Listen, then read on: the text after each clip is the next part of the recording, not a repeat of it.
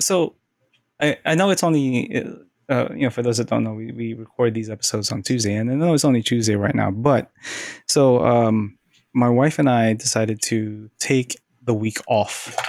Right? Use up the rest of my PTO for the year until it resets. To just have When's a it week reset? off. October. It resets in October for me. Oh, that's not too bad. Yeah. Yeah. Oh, it's just a couple fiscal months. year rather than calendar year? Calendar year. Physical? Yes. Physical? Or, Physical. Fiscal. yeah, fiscal. Fiscal. Yeah. Fiscal. Physical year. Siblings. Syphilis. Siblings. So we decided to take the rest of the week, take the week off, and then just do things that help enrich Parker's kind of day, right? So we went to a water park yesterday, went to the zoo today. I think we're making a trip to IKEA at some point, and then we're having like a relaxing day. Nice. And then we're having like a combined birthday for my mother and father-in-law sometime this weekend. And let me tell you guys something. I have never been one to complain about work, but when you don't have to worry about work or the dread of knowing that you have to go into work the following day, your life just feels so much more lighter and brighter, and it just, I feel way more enriched than I have in a very long time. It's so weird, man. Like we're not even doing anything particularly like, we're not going on vacation. We haven't gone to another country or another city or whatever, right? We're not doing any like overnight stays because our dog is kind of like poorly, so we haven't been able to go anywhere, overnight. But the fact that we're just doing things because they're fun and not have to go, oh god, now I have to go back to work tomorrow. It's like freeing, man. Like I don't know how to describe it. We weren't made to work a 9 to 5, go home, sleep, do it again every fucking day. It's nice, man. Especially not as a survival mechanism. Like, oh, I work to make somebody else money. Well, they pay me some though. Unfortunately, I've been doing that for like the last 20 years. 2 years. I think the last vacation I took was in 2021, and that was when Built Sideways came out. So it's been 2 years. I've been working every day for the last 2 years, and it's just it's like a grindstone all the way down to the axle. It's like I can't. Just looking forward to the weekend. That's about it. Yeah, and then we both needed a reset. Like Laura was. She was like, I've had enough. I need something. We went to Disney a couple months ago. Like, even though there was a lot going on in terms of Disney, oh, it was so nice. I left my phone at home. I didn't bring my laptop, nothing. I forgot I even had a job. It was great. And then I gave myself like 2 days before going back to work after we came back home. And I was just like moseying around. I was like, oh yeah, I got to go to work. It didn't suck until the last day where I'm like, shit, I got to go to work. I probably got a million emails. It's like the dread started the whole Sunday night dread. But when you get that week long, just drop everything and just be where you are. It's great. The live to work American mentality needs to die. It needs to go away. It needs to not be the thing, the number one thing that people are doing in this country. Like, learn from other countries, man. On the first day of any full-time work you have in the UK, you immediately get 3 weeks of PTO. That's nice. Right? Like my first you can. My first year of working working at this company, I had like, I think 3 days of PTO. Or is it 3 days? Yeah, not much. Like, I didn't have a lot, man. Like, and I've been in there. I've been there for almost first year. Yeah, I've been there for like 6 years at this point, and I'm still only at 2 weeks, I think. They throw PTO at us. Like, so I had the whole incident with my gallbladder. I took 2 weeks off, one for being in the hospital, the other one for recovery. And then they were like, well, you can either go on disability or use the rest, I was like, no, I'm going to see if I can work from home. So I spent a total of like 12 days. I had 4 days left of PTO. A year later, I had 3 times that. I get a day and a half every month. It's rough, in man. a year, you can easily get more than 2 weeks vacation. It's rough. The problem is I can't use it all that much. So I use it during like the holidays or when work's slow, which is never. Yeah, and we also have to get away from that mentality that we're not allowed to use that. Yeah. Because we should. You should We use won't, though. As a country, the people who control that aren't going to give us that leeway. When I worked at the metal shop, they gave us, eventually they started to be kind of cool to us. At first it was just like working for a small company, you get nothing. And eventually though, they started giving us like a salary guys are, since we only got the same amount of pay, if we worked overtime, we could bank hours. Oh. And they would like, so for every hour overtime you worked, you got an hour and a half of vacation time. Nice. Right. So there would be times when I would close out the year having taken, all my vacation that I could possibly take within the year and still having 70 days of fucking, or use or lose at that point. Ridiculous amount. Yeah. Just a ridiculous amount of stuff. Maybe 70 days is a bit of an exaggeration. Maybe it was more like 30 days or something like that. But I had like a whole month of built up accrued time that I worked over that I didn't get paid for. And they had begrudgingly had to pay me out on because they didn't want it to roll over into the next year. Because they're real weird with their books. It's funny enough. My company won't let you sell your PTO unless you've taken 10 consecutive days off in the year. Huh. So if you're over and you're at a use or lose, unless you've taken 10 consecutive days off, you can't sell your overage. You just lose it. So they force you to go on vacation just to be able to sell anything else you have, because they know that we incur so much. Because most of these guys don't go on vacation that much.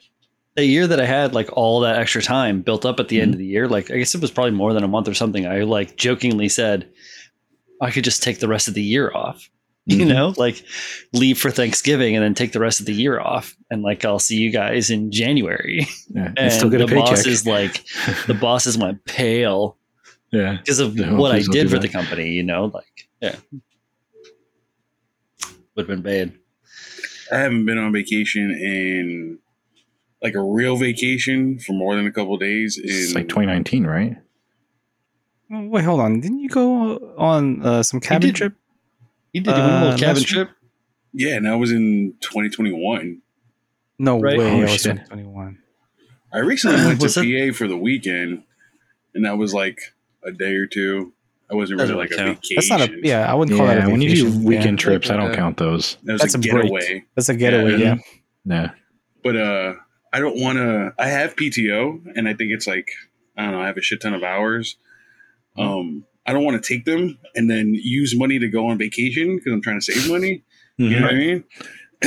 Like if someone was like, here's an all expenses paid vacation, I'd go. I'd use my PTO and I'd fucking go. But I'm not trying to do that right now. You can use your PTO for finishing projects. Yeah, like I did during the holidays. I just took a week off so I could paint the house and then fuck around. But I think that's the problem. It's not that people don't have vacation times to take.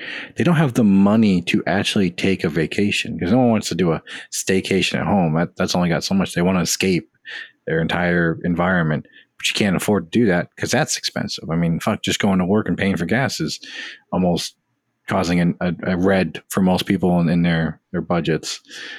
So you expect them to take the time off and then pay more money out of the norm to go enjoy themselves. That's a tough sale for most people. They don't want to be at work anymore, but can they even afford to do anything other than stay at home for the time that they're off? Not to change the subject, but someone made a fleshlight that looks like the vessel that got imploded towards the Titanic. Oh, no. The fucking submarine. Yeah. Oh God. Oh, twisted. That's enough internet for me for the day. Yeah. I'm good.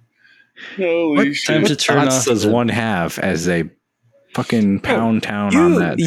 Hold on. You see all this crap, right? And you share it, and that's fine. I tell you about the Island Boys. All of a sudden, I'm the villain. Oh my God. That's the most fucking disturbing thing.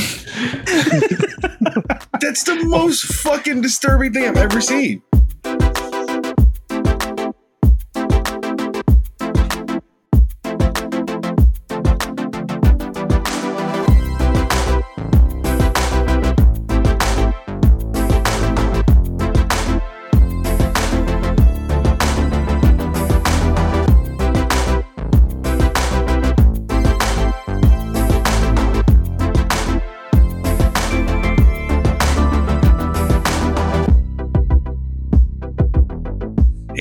guys, welcome to the Built Sideways podcast.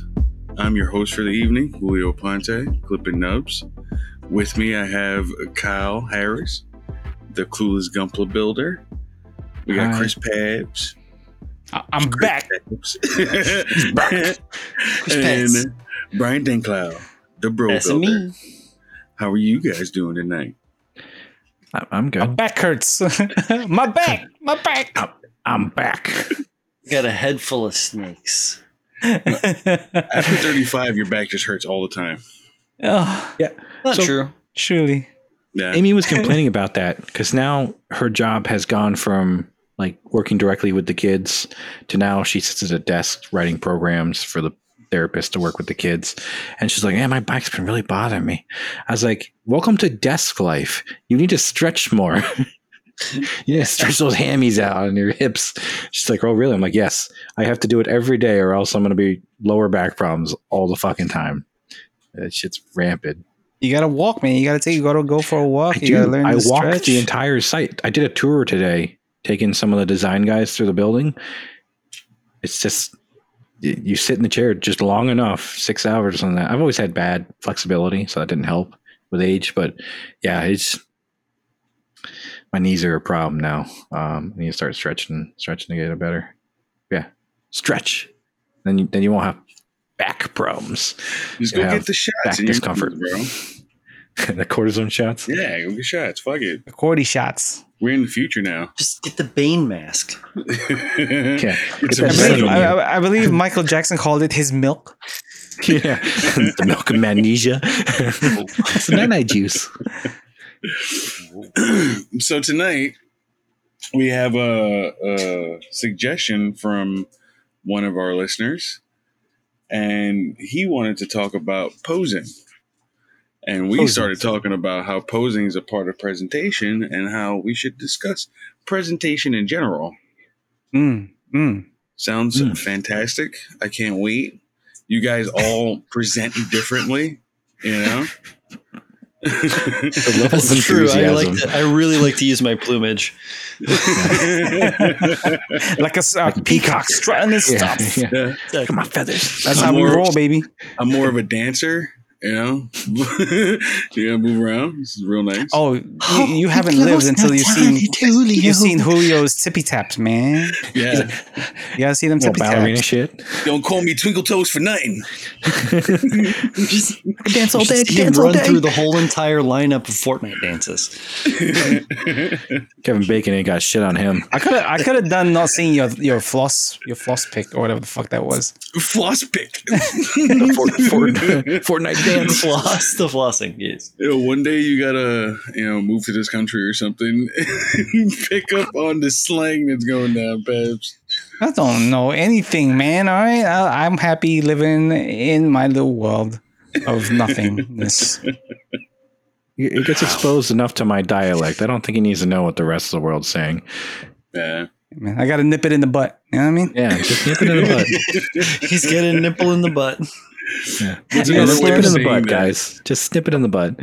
Anyway, so presentation. I think this has been the problem with me, and it's something I've said constantly in a lot of different platforms. Right? I've said it during a Zach Aurelius stream and a talk, during Critical Builds, during this podcast. Like, it's something I've talked about at length, because I feel like people are doing such a disservice to their own hard work whenever they don't present their work to the best of their ability, because either they don't want to learn a new skill or they don't want to develop a skill they already have, and they're happy to just kind of do whatever. But you guys put so much work into your builds, or some of you do anyway. Why would you not present it in a way that shows it in the best light possible? I'm not talking about lighting. I'm talking just in general. Yeah, that's a whole different lighting is a whole different episode. Whole nother beast. Yeah, but, present it to be how you want it to be seen. Yeah, it's a very simple notion, I feel like, but I know people don't have a lot of time, or they don't have the capacity. I don't think they see the vision. They're like, oh, this is cool. I want to make this work. but then they put it and they take a picture of it and they're just like, whoa, like I don't even know how to do this. You know what I mean? Like, well, that's the thing. I think they have the vision. They know what they want to do, but they don't quite know how to get there. Exactly. Like there is a path for certain things, and I'm sure we'll go over that a little bit before. But really quick, I want to take a step back in time and talk about back in the day. All right, so back in the day, wanting to photograph models or action figures or anything, toys, cool shit when you're a kid. Back in the day, you would put your stuff together. Even like I would build cool, crazy stuff out of Lego.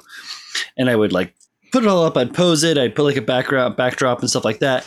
And I'd take my 35 millimeter camera and I'd take it, zip, wind the film, take a couple of photos, eventually take it to get it developed, eventually get it back and then look at the photos and be like, oh, well, that isn't quite what I thought I was seeing through the viewfinder or what I thought I was trying to take a photo of. Yeah. And that is just a product of the technology at the time. And those are the things you have to do. Like you used to have to send money away and wait 6 weeks, send a check away and then wait 6 weeks to get something back. Now you can just like do it on the internet and get it next day Amazon. Yeah.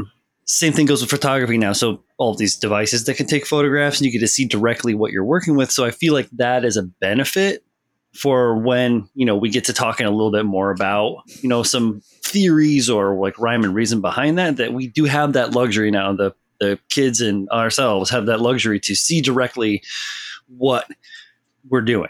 You get to see without having to wait to develop a photograph or anything like that. You get to see it so you can directly affect it. And yes, it means you have to take a ton of photos. Don't feel like, oh, I should only have to take 4 or 5 photos. How many photos do you guys take? Fucking hundreds, dude. pose Per or per angle of pose, Hundreds. The last like finished build, which was the Double Zeta, I believe I had 382 photos taken that I had to whittle down to 10, I think. Right. And that's because, and you're also like, I would call, professional or semi-professional photographer, Chris. You have a lot of experience and a lot of knowledge and you know exactly what the fuck you're trying to do. Like a guy like me who relies on you to help me solve my shit, I end up taking like 200, 300 photos to try to find 10 ones that are the proper focus, that are the proper, because I'm an idiot when it comes to the machine. I don't know how to use it very well.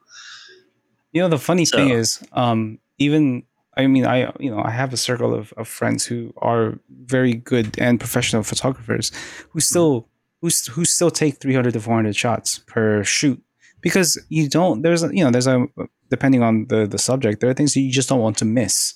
Right. If you're doing live photography. There's a specific angle or a specific moment or a specific change in light. And it's something that, people don't realize. For a lot of people just think, oh man, I'm going to take these 10 photos and call it a day. It's going to look great. Taking 1 million photos has helped me kind of find like the perfect, not perfect, but a really great pose or a really great angle I wasn't really thinking about until I tried it. Right. It's just one of those things, man. You just gotta. Is it safe to say that you've had several sessions where you've done that? You've taken you've done the exploratory work of posing, photographing, lighting, adjusting to where you could potentially now, have a kind of that shortcut where kind of what pose is going to be right or wrong within a reason. Well, that's actually an area of mine that I need to work on more, because I am the fuddy-duddy boring dude. Fuddy-duddy boring dude who has his kits. Usually it's Gunpla. Can we turn that into a slur? Fuddy-duddy? Yeah, like really fuck with people. That'd be incredible. I can't believe you've been such a fuddy-duddy. Fuddy-duddy? Such a fuddy-duddy. He's such a man. fuddy-duddy. Look at this fuddy-duddy right here. It's like I'm that type of person that poses the kit, kind of in the most basic way possible, right? A stance, S pose, fuddy-duddy shit. and then call it a day. Yeah, because I want the details of the. Explain an A pose for the uninitiated. An A pose? Yeah, like, so essentially the kit is represented in the way that's shaped like an A, right? So the legs are kind of splayed apart. I saw the Village people do that, right? the hands up over their head. Yeah, that's one way to do it. Oh, okay. No, yeah. So legs splayed out, pointed in a kind of a 45-degree angle on opposite directions. Oh, okay. Oh, and then the arms are right. And yeah, that's pretty much it. Like it, I like the details of the kit be what speaks to people whenever they look at an image of what I'm trying to show them. It's foreboding. What's that? Because you got the A pose or whatever you just called it. What's the one where it's like, the crotch is kind of like standing out a little bit and the chest is a little bit farther back. Like the waist is forward. The waist is forward, and like there's a different. We've spoken about the name of this at length, Ryan. You said it's like at least 3 times, and it's on this podcast. But I can never remember it. I call it the S pose or the hero pose, but the hero pose. The Japanese builders do that a lot. The waist forward, the shoulders and the head kind of looking down and foreboding. Yeah, that's a common one as well. Usually the photo is taken from a slightly lower angle, like pointing up slightly, showing scale. Really try to belie the scale of the model itself. All right, guys, we've talked a lot about like the photography aspect and how you translate that through. But let's say I'm putting in like a diorama or a single build in a competition. I have to obviously present my build in the best way possible. Photos aren't going to be used because it's in person. So, we mentioned the A pose. What about some more dynamic poses where it's showing motion, like the whole lunge forward, the knee close to the chest, showing like a sprint motion with kits. So it shows movement in motion. Okay. So when it comes to stuff like that, and again, when it comes to posing, people don't think about this when they do their posing. It's supposed to be a snapshot in time. So it's as if you were there and you had paused that one moment, and now you're looking at it through your perspective of how this moment is playing out. People don't think about it that way. People think about it like as if, okay, well, if I'm gonna have him look like he's shooting at that dude over there, or I'm gonna have him run, look like as if he's running over there. No, don't think about it that way. Think about what the narrative of this entire thing is. Why did you want that kit running from here to there? Like, what was the purpose? If you have a purpose, if you have a sense of purpose about how this thing is going to be posed, it allows you to think about the narrative and the way it should be posed a lot easier.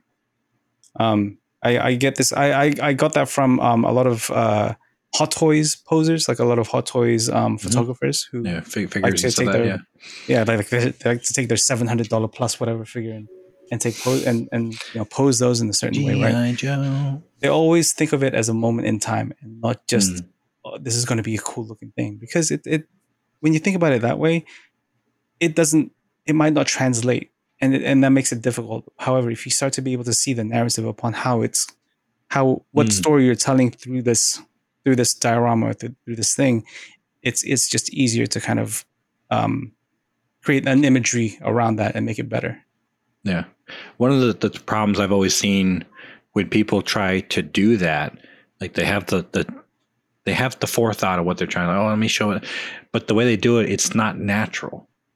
Like I find myself physically doing the pose or the positioning to see, okay, how is my body going to be constricted? What are some of the limitations based on my ligaments and the lengths and stuff? How would I reach for this? How would I go to grab? How would I run to this in like a sporty, athletic manner? What would my body look like when I do that? And a lot of times, like the biggest egregious thing I've always seen with people that I would say like a failure in presentation in terms of like Gunpla robotics is humanoid figures, I should say, is it's not natural. Like you've ever seen those ones where it shows Gunpla walking out of the water kind of thing, but the way the feet and the ankles are, you're like, you would never put your weight on that like that. Even if it's a robot, it just wouldn't work that way with the mechanics of the system, like the hydrant, the pistons and all that, and in our case, muscles and all that and tendons. do the pose, do the movement, and see how you're like, what is your foot placement? How would you do this? How do you distribute your weight? Because the robot's doing the same damn thing. Even if it's a different structural system, it still has to shift its load and carry the weight. And that's always like the rigid form. I'm like, yeah, I get it's a robot, but there is still some looseness to it because it has to transfer the weight as it moves. Do those exercises yourself to really get in demonstration. I mean, for my famine build, I had to go through different poses and stretch to go, okay, could I reach this with my arm length? Does that make sense to hold it like this? No, that doesn't. I would do this. So I didn't even think about it. I was like, okay, I am the robot. I'm grabbing onto this piece of space as I'm falling. How would that look? And I did the movement. I was like, oh shit. The pose I currently have it doesn't make sense because I just did a pose that was like, seamless. I didn't have to think about it. My muscles didn't move with the least path of resistance. It did that with what felt natural. That's a way better pose. It's more organic. It makes more sense to what, a humanoid figure, a robot would do because they're under the same limitations. And that made me change it. So, I mean, the biggest suggestion I could say to avoid that failure is do the pose, do the movement, or see references because then you're, oh yeah, that's what that's how it would look. That's how it would move because of the same limitations that we have as well. Wow. Holy shit, Kyle. Just to corroborate what Kyle had spoken in, just to corroborate what Kyle had been saying at length, right? I recently watched, I can't remember who the animation studio is. I think it was either Trigger or Mappa Studios out in Japan. And I'd watched this video of him, creating an animation cell of a character going through some emotions, right? And he, at every kind of emotional change, he would take a selfie of himself, kind of portraying that emotion, and then trying to apply that to the character on paper. I think take that mentality with you when you're posing. It's such a silly thought when you're trying to recreate something in real life, or trying to recreate like a pose with your own body. But your own body is the perfect mannequin to try to do this without potentially damaging anything like on your kid. Because that could be a thing that could happen. It's very. God, I don't know how to say this, but it's like this is like very kind of basic, like first floor thing, where when it comes to presentation, it's just if you just apply even 10% of effort into it, it matters. It helps. It elevates. A little goes a long way. A little goes a really long way. Give him an inch and a mile.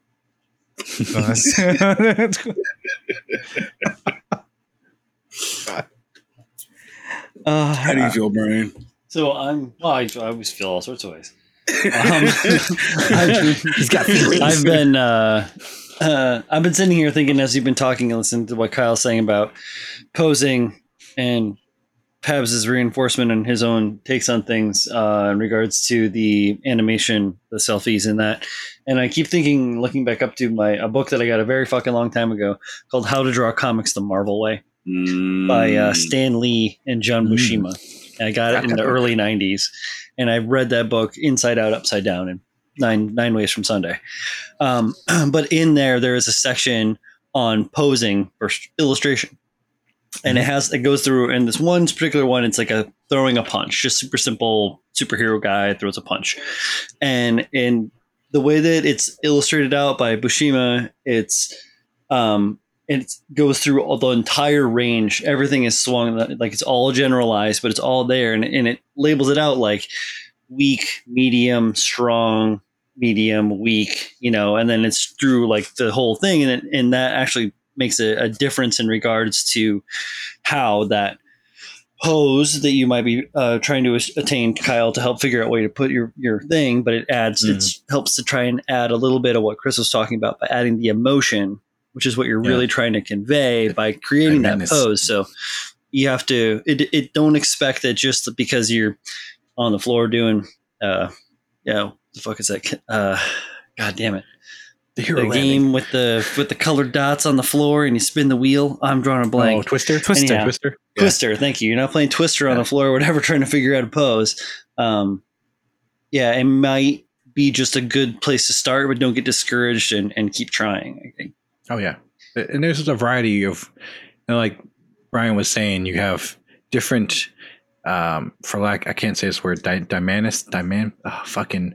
not dynamic. It's the action of, and that's that word. You have different ranges of that word, where you get certain, like high, medium, low. Like, yes, it could be throwing a punch, so it is correct to how it would look phonetically, in terms of how arm swings and how you would throw your body into it, kind of thing.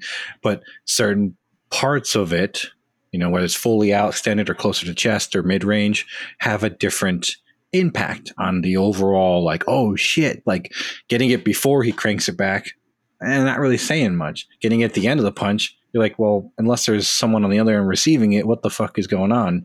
You just throw in some air jabs, airbender over here, and so that brings up another point that, like, not every pose is the best pose. Sometimes there's poses with greater impact, depending on, again, back to what Pat was saying, what you're trying to say. What is the story? What is going on in terms of the action? Like, is it better to get them at the beginning of the leap or right when they're about to strike on their victim? Whatever, I say that the goof killing the gun cannon in this instance, or if we go more traditional, when the bomb is about to hit the tank, do you show it when it's about to hit, or do you show it right when it's hitting and the explosion's happening, but they haven't been engulfed in flames yet? So everyone's kind of being pushed by the force from the explosions of that. Yeah. There's like different parts of this story, and wherever you capture it could have better impact on what you're trying to say versus other parts. Like towards the beginning of the action, maybe it's not as effective, but maybe right in the middle it's more, or maybe just after the middle, or maybe towards the end.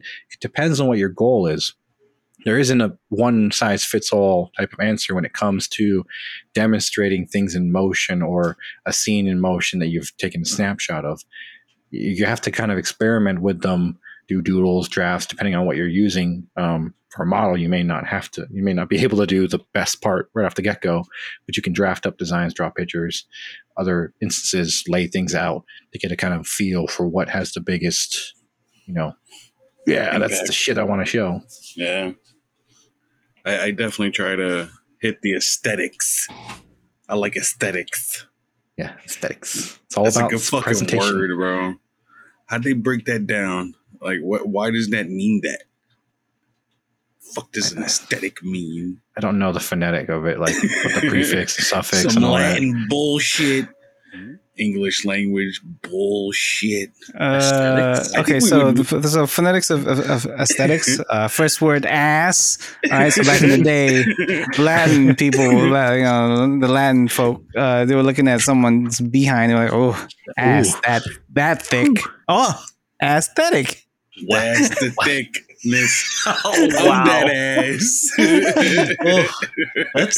You are fully embracing the dad jokes. I appreciate this. It's funny because it is actually of Greek origin, and so it comes from some word I'm not even going to bother pronouncing, that is based on perceive, which then got modified to another word, which is perceivable things, which then got into another word, which then merged with German that became to relating to a perception by senses of the late 18th. So it originated from like, it's a perception. Then it became a pleasing perception when it entered into I like my explanation better, Kyle. Yeah. Asses are pleasing. Ass was thick. And you perceive the bigness of said ass, thus increasing its pleasure. Yeah, I know. I was actually going to say that, like, even if it weren't the word, we would still get that feeling. We would know. Like, I like what I sees. Yeah, it's ingrained in us. There's a Japanese word for that. I got to try to. Which way? Hell, it was. I don't think it's that's Chinese. First of all, it's Chinese, man. I don't think that's the one, Kyle. My bad. I actually thought that was a Japanese term. I'm not gonna lie. I don't know. Maybe it was at one point. So we talked about like in the sense of kind of solo figures. We didn't really go too much. I alluded somewhat to dioramas, but that's another thing too, in the totality of presentation. In fact, these guys have experienced some of the brainstorming I've recently been doing with my Cerulean project, where some of the things I've learned as of late from people way more experienced than I is when creating a scene in a diorama, size is important. And I'm not saying make it as large as fucking possible. Actually make it as small as possible, while not having over details and not too much details to then flood the fucking piece. Like, essentially, you actually want to go smaller than what you think, is what I've come to find out. And I've dabbled more in it, and I'm starting to see some value in that statement, that limiting the scale of what's going on and just having just enough details in there to really drive what you're doing really gets the point across a lot better than if you have like a 2x2 square with a shit fucking bunch of things going on, and like, oh my god, it's a war zine. You know, as cool as that sounds, there's too much going on. It's too big of an area to really draw your attention and drive home what's going on. You can take that battle scene, limit it to like 2 robots or whatever your 2 soldiers can be, drop that 2x2 square down to a 1 inch by 1 inch square and get a better impact. You know, downscaling your size of your diorama and really driving home what's going on was something I've recently picked up from listening to the Spur Cutters guys, some Uncle Nightshade, Martin, and a couple other guests they had. Yeah. Night Shift, not Nightshade. Yeah. Night Shift. I talked about this and it really like drove home. I was like, oh, you know, I've always gotten a little bit too big. And so we're currently working on the Cerulean project, and it's Unit 2 stabbing Mark 13 from the movie 3.0 plus 1 twice upon a time. And there was 2 poses I wanted to do. One with him standing about to plunge the cross. Go ahead, Kyle. I'm just gonna interrupt you real quick. Did you just speak to us in like some cursive 3 plus 2 plus 1 additional? I understood it, but that's a time. No, I understood it. It's because I'm on the East Coast and I listen to all my podcasts on 1.3 or whatever it is. He's got shit to do. He's in a hurry. Fast enough for me to be able to be okay with it. The point I'm getting at is, so essentially what's going on in this scene is one robot's trying to stab a crucifix into another robot that's on a cross. You know, it's like a direct scene. Yeah, it's time to stab him. And I was like, well, do I want him like in mid motion where he's got to kneel down, he's really driving it down, or do I want him standing up and beginning to, you know, set up the plunge, you know? And I went to those 2 demonstrations. I showed the guys. I'm like, hey, here's my 2 options.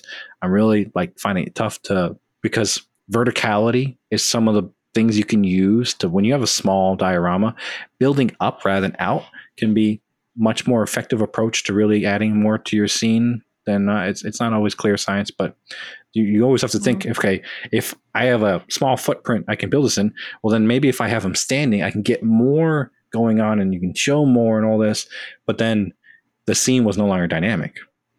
You know, and that was something that a lot of the guys agreed on. And after talking about it, I was like, oh, you're right. I like the better when she's about to make contact, and the positioning and how the robot is looking really drives home like there's a lot of force behind this impalement that's about to happen, and you're like, oh, it's like just about like you're edging the fuck out of everybody because it's like it's about to happen, but it hasn't happened. You're like, oh, and you don't know how it's going to play out, and it leaves a lot of room for.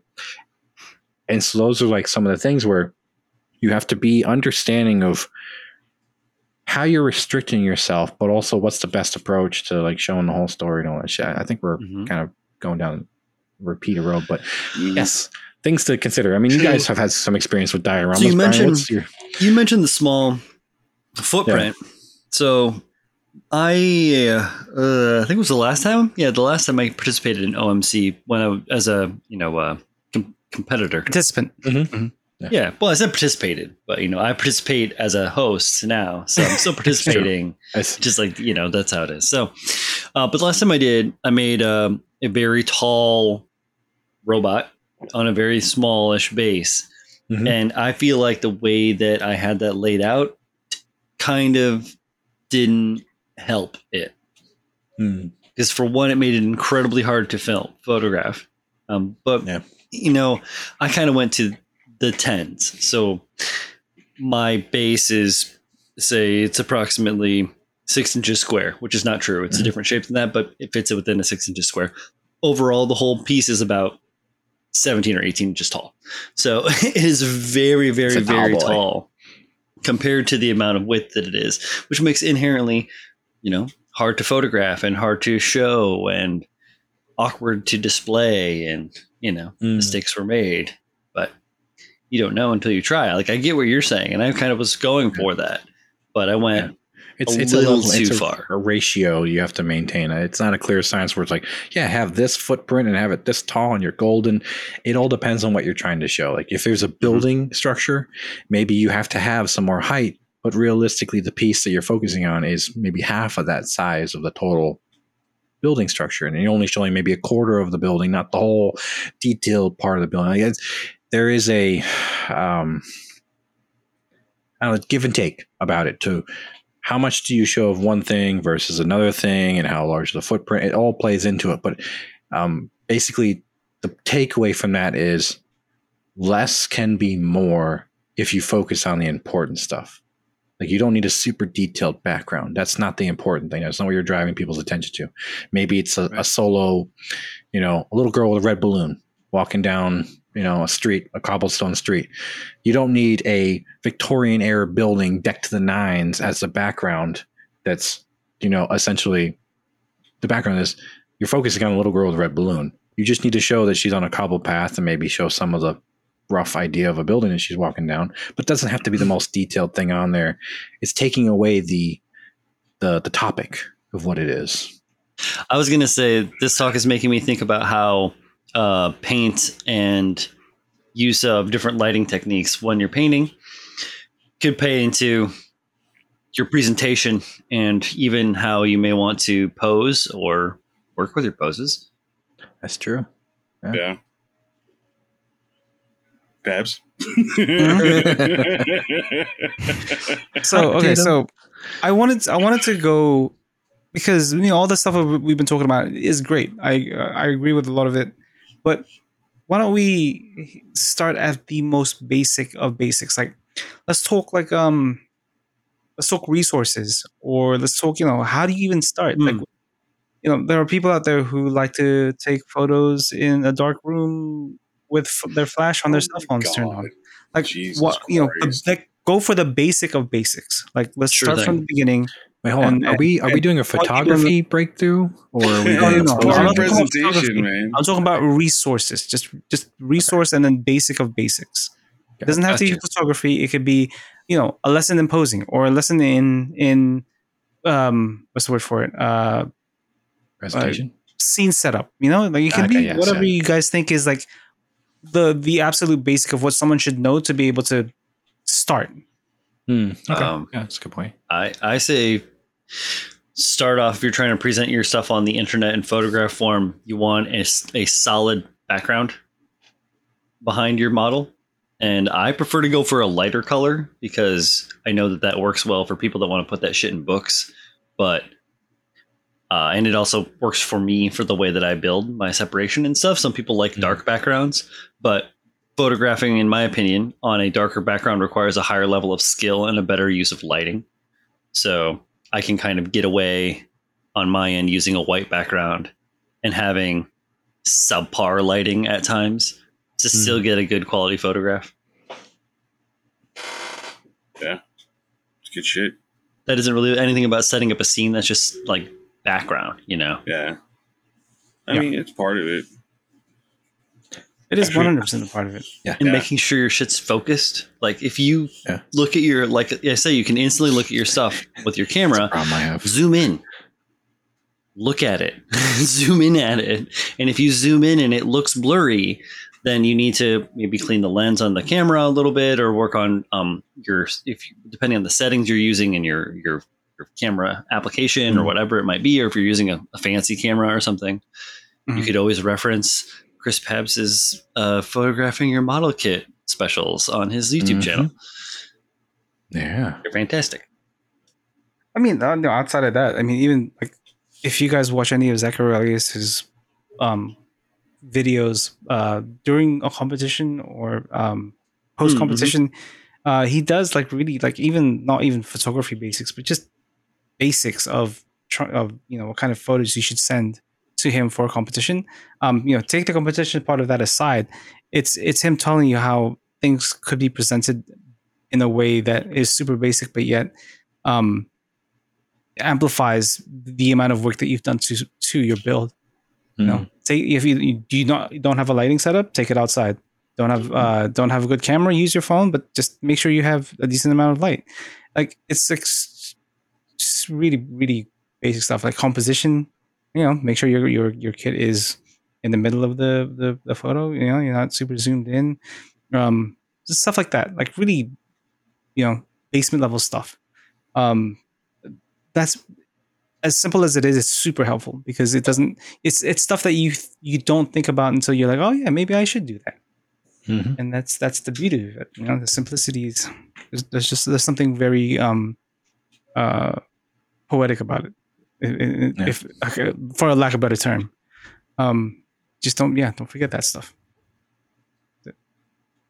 I say this is an odd one. Invest in it would be like a 4x6 plexiglass base. You can buy one and use it for multiple kits. Not at the same time, obviously, but as like, let's say you got one kit and you want to take it to the competition and another competition want to bring a different kit. It's a nice base and it gives you a nice place to work in. Like, let's say you're building Gunpla and you want to give yourself a limited room to pose in without over how much of a split do I give this bad boy for my A pose? Mm-hmm. A 4x6 base will actually give you a nice perimeter to play in where you're going to know what's too much and what's too little. Like if you got too much space between the outer foot and then the edge of the base, maybe the feet are too close. If you've got too little space and the space is greater in between the feet, maybe the gap is too big. And it gives you a nice little platform to play on where what's your eyes. So it's something I learned in art class once, that as human beings, we naturally know how to find center of something. It may not be dead center, but it's approximate center. And it's because we know the size of the table, the dimension of the table, and we can work on finding it. Again, by having a restricted 4x6 base, you can find what is proportionately correct on feet placement, so it looks good. And then the rest of it just kind of comes together, not automated, but it starts to flow off of that, constraint. These are the feet place. This looks good. And then the rest of it, the kit can work off of that as well. That's always a good base. A lot of people use that as a basic base for building, in terms of that's the base they use to really highlight the kit and drive home all the work they do because it's clean, it looks nice. But also one thing people don't talk about is it actually builds you a nice perimeter to play in. And almost by default, you will set the spacing of the feet in a nice spot and not even realize that you've done it that way. It's kind of a weird... Talking about master grades, right? Yeah. You're your brain is doing the work without you realizing what it's doing, kind of thing, because of how things are laid out. You're just going to do it by default because of just how we are as humans. That's always it's weird. It's a weird item, but I think that's a good item to invest in.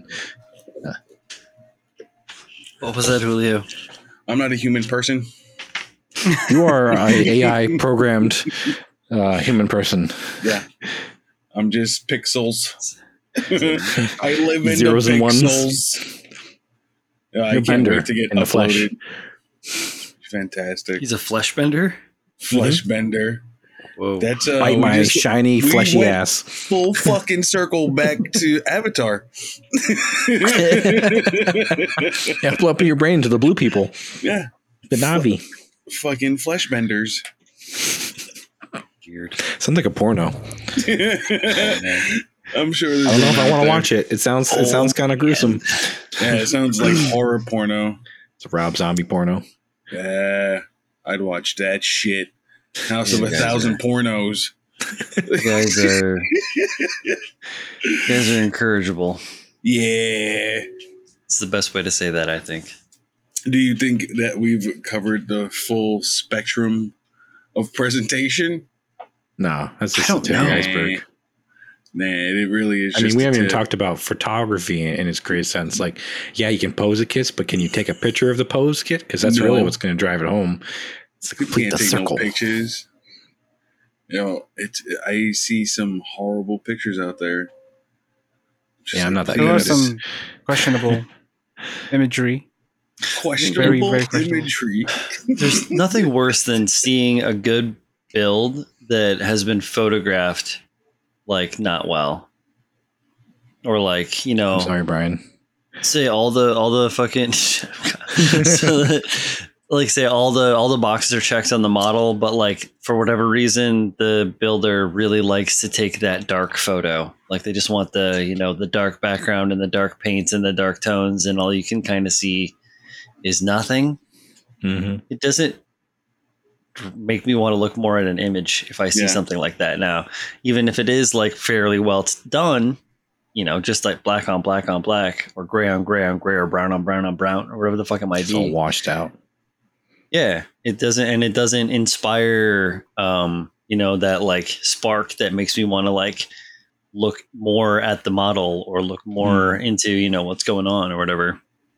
I'm not saying that my opinion fucking matters to anyone but myself, but as a geek on the street kind of commentary on it, shit matters. I like to think your level of what is aesthetically pleasing is not any greater than your average modeler. So if you're not enjoying it, odds are other people aren't enjoying either. And that's a shame because you do such hard work and you put it on the internet because you want people to see it. And if people aren't even taking the time to see it just because you didn't really go that seems like a missed opportunity. So just like food for thought for everybody then. Sure. I like when my brain eats the thoughts. Nom, nom, nom, nom. Yeah, I really say like some advice from Julio deep down inside. If you really want to take a good picture, don't.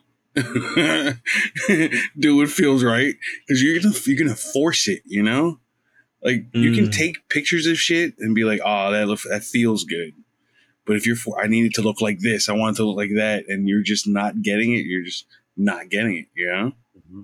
Especially if you don't know how to do it. Fucking wild. So what do you do then? Do you just put the kit on the shelf and walk away, or do you? I mean, you keep trying, you keep taking pictures. Yeah.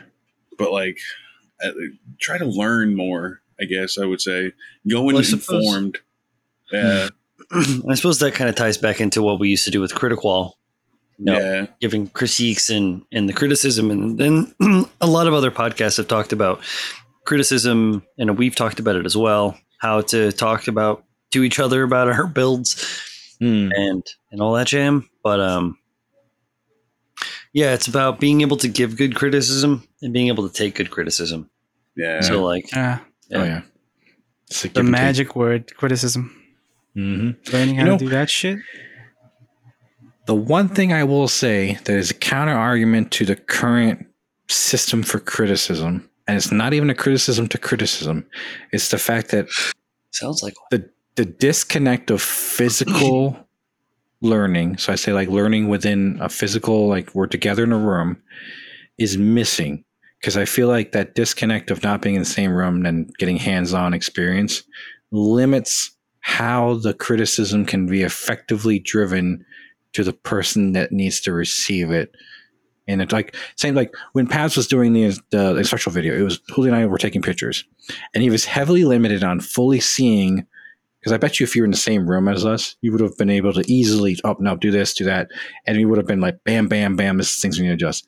We wouldn't have to been like 21 questions, try to see what we're looking at, where are the lights at, what are the functions on the camera, and only still be missing one more step that you're not thinking about because you're not there in the room, in the environment, picking up like the whole ions and protons of what's going on. Like, I think that I'm just going to say, interrupt you real quick, Kyle, and say that I think that taking that approach, though, having the disability of sight, direct contact, and being able to do the hands-on, it helps you guys learn and just test Chris's patience. We have to figure it out, yeah. But then it helps you guys that learn more than for someone, it's that whole teach a man to fish fucking thing. That's true. That's true. But sometimes because I know in my experience, I can't speak to Julio on this one, but I know enough to be dangerous, but there's always so much I don't know. And because I don't know it, because I'm not a very imaginative person, I don't even know it exists. It's not even a guess in my head that's a possible. That was the issue I had when doing some of the mathematical classes we had to do for structural engineering. Was the teacher would teach us the basic fundamental. I'd understand it, I'd be able to replicate it, I knew it, and then he would show us this advanced shit. And I'm like, hold on, what the fuck? I can do that with this math? You took 10 steps forward into a whole new, like, oh, now you have to show your mastery of these calculations. Here I'm going to show you something of an advanced level. And I was like, hold on, we just bridged a gap I didn't fundamentally know existed. How the fuck was I supposed to represent? Like, I can do the basic math, I can rewrite the equation 10 ways to none, but I didn't know I could then divide the equation by itself, and then bam, now I can solve that problem. It's like, hold on, we just bridged a gap I can't figure out. And I feel like that's where that difficulty lies, where teach a man to fish is more effective than just giving him a fish, but sometimes not everyone can bridge that misunderstanding or that lack of knowledge based on the limited knowledge they do have. Because think Pabs can reconfigure and figure out a system because he has not just fundamental understanding but advanced setting. He has a lot of experience with photography where all that experience he can then figure out, oh, this is a different camera, but I know enough to be like extremely dangerous, where just because I haven't worked with this platform doesn't mean I can't figure this shit out, and bridge the gaps and, come up with a solution. Well, me, I don't fucking care what camera you give me. I still don't know what the hell I'm doing. I don't ever know what I'm doing. Ever. You literally sat through the tutorial classes with Chris, Julio. How can you not? He's really selling those classes. I swear I'm a better photographer because of him. I swear. I learned a ton of shit, and I was just in the chat. The thing that people don't realize is nobody ever starts out being good at something. It's a very rare occurrence where somebody picks something up and immediately is good at it, knows everything about it, has every resource available to him, et cetera, right? There is not a single person in this world, I'm going to stand by that, where they wanted to try something, picked it up, and was immediately good at it. You guys didn't pick up a kit and put it together, and it was the perfect kit imaginable, right? It didn't have the perfect edging, it didn't clean up knobs properly, whatever, Nobody ever thinks about that, and I think we should. If you are worried about picking something up and it not being good the first time, everybody's gone through that, and I think that's why I've been so what's the word for it?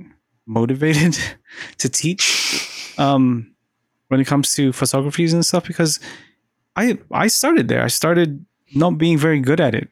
The blurry photos, out of focus, not the right equipment, not the right setting, not the right blah, blah, blah. And I had to learn, and I had to develop, and I go, okay. So if this guy is doing this, how do I adapt this to make it how I want it to work?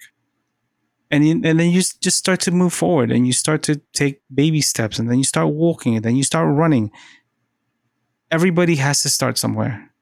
Yeah. And I can throw resources and lessons at you until I am blue in the face, but unless you are willing to start from the first step, from step one, from the basic of basics, which is why I brought it up earlier, you are never going to get anywhere.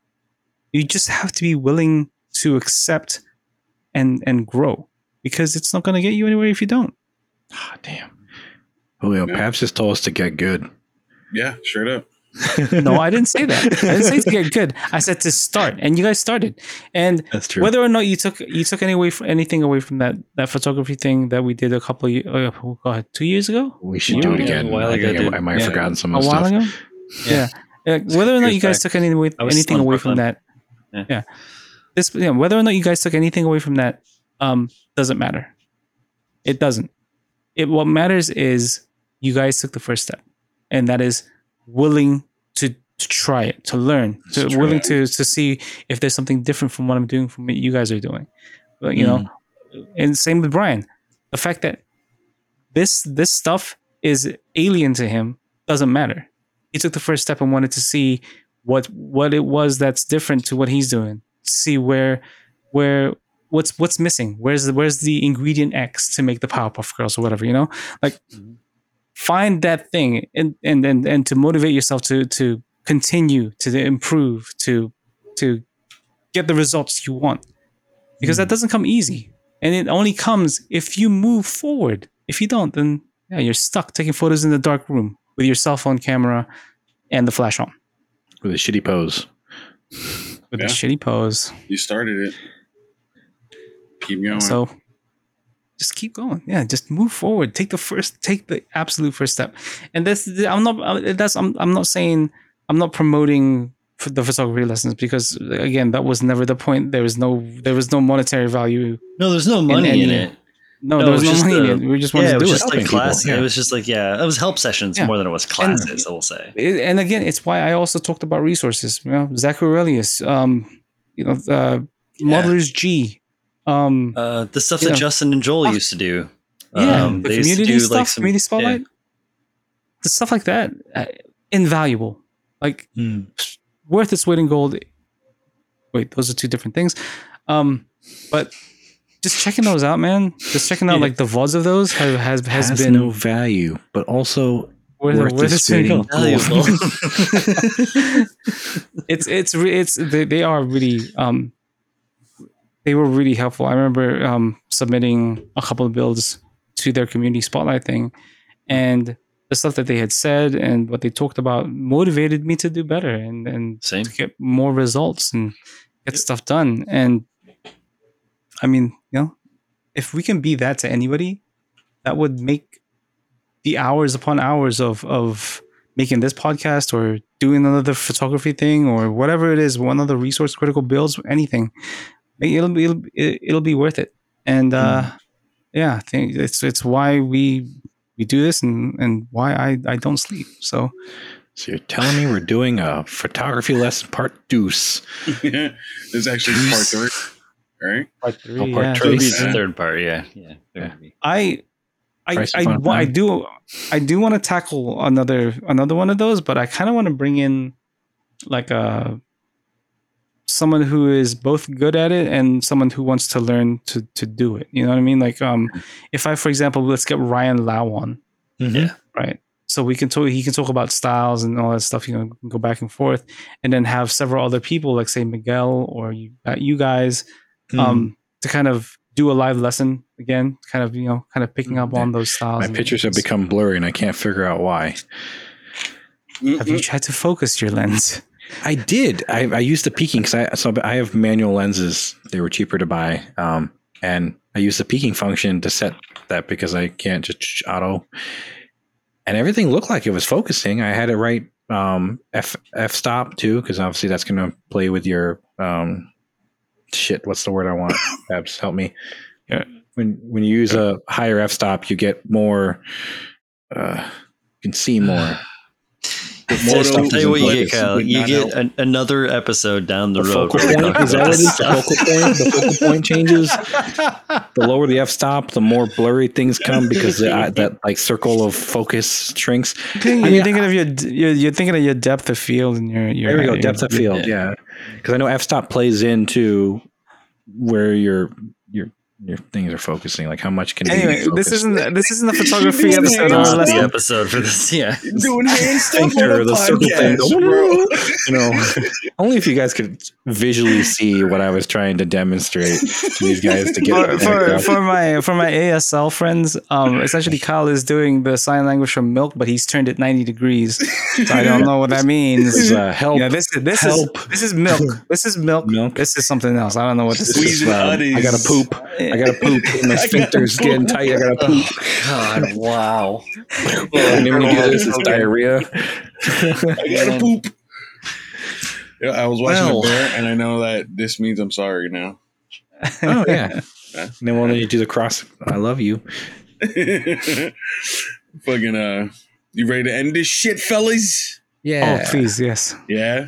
No more talking about presentations. Put me out of my misery. Talking about poop. Yeah. Poop language. All right, here we go. So thanks for listening, guys. I appreciate it.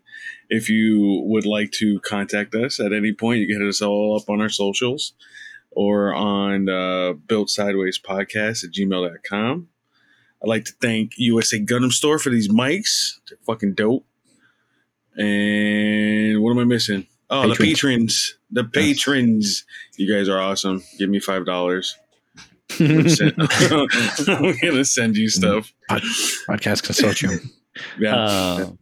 The skillmodelpodcasts.com. Yeah. Skill Model Podcasts, plural.com. Consortium website. A bunch of other model podcasts like ours. Yeah. Anything else? What am I missing? You good? I'm good. Good shit. Good? So if you put horns on it, it means bullshit. I remember that. That's actually. Oh god! Don't forget to build it sideways. Bye, guys. Bye, guys. Bye.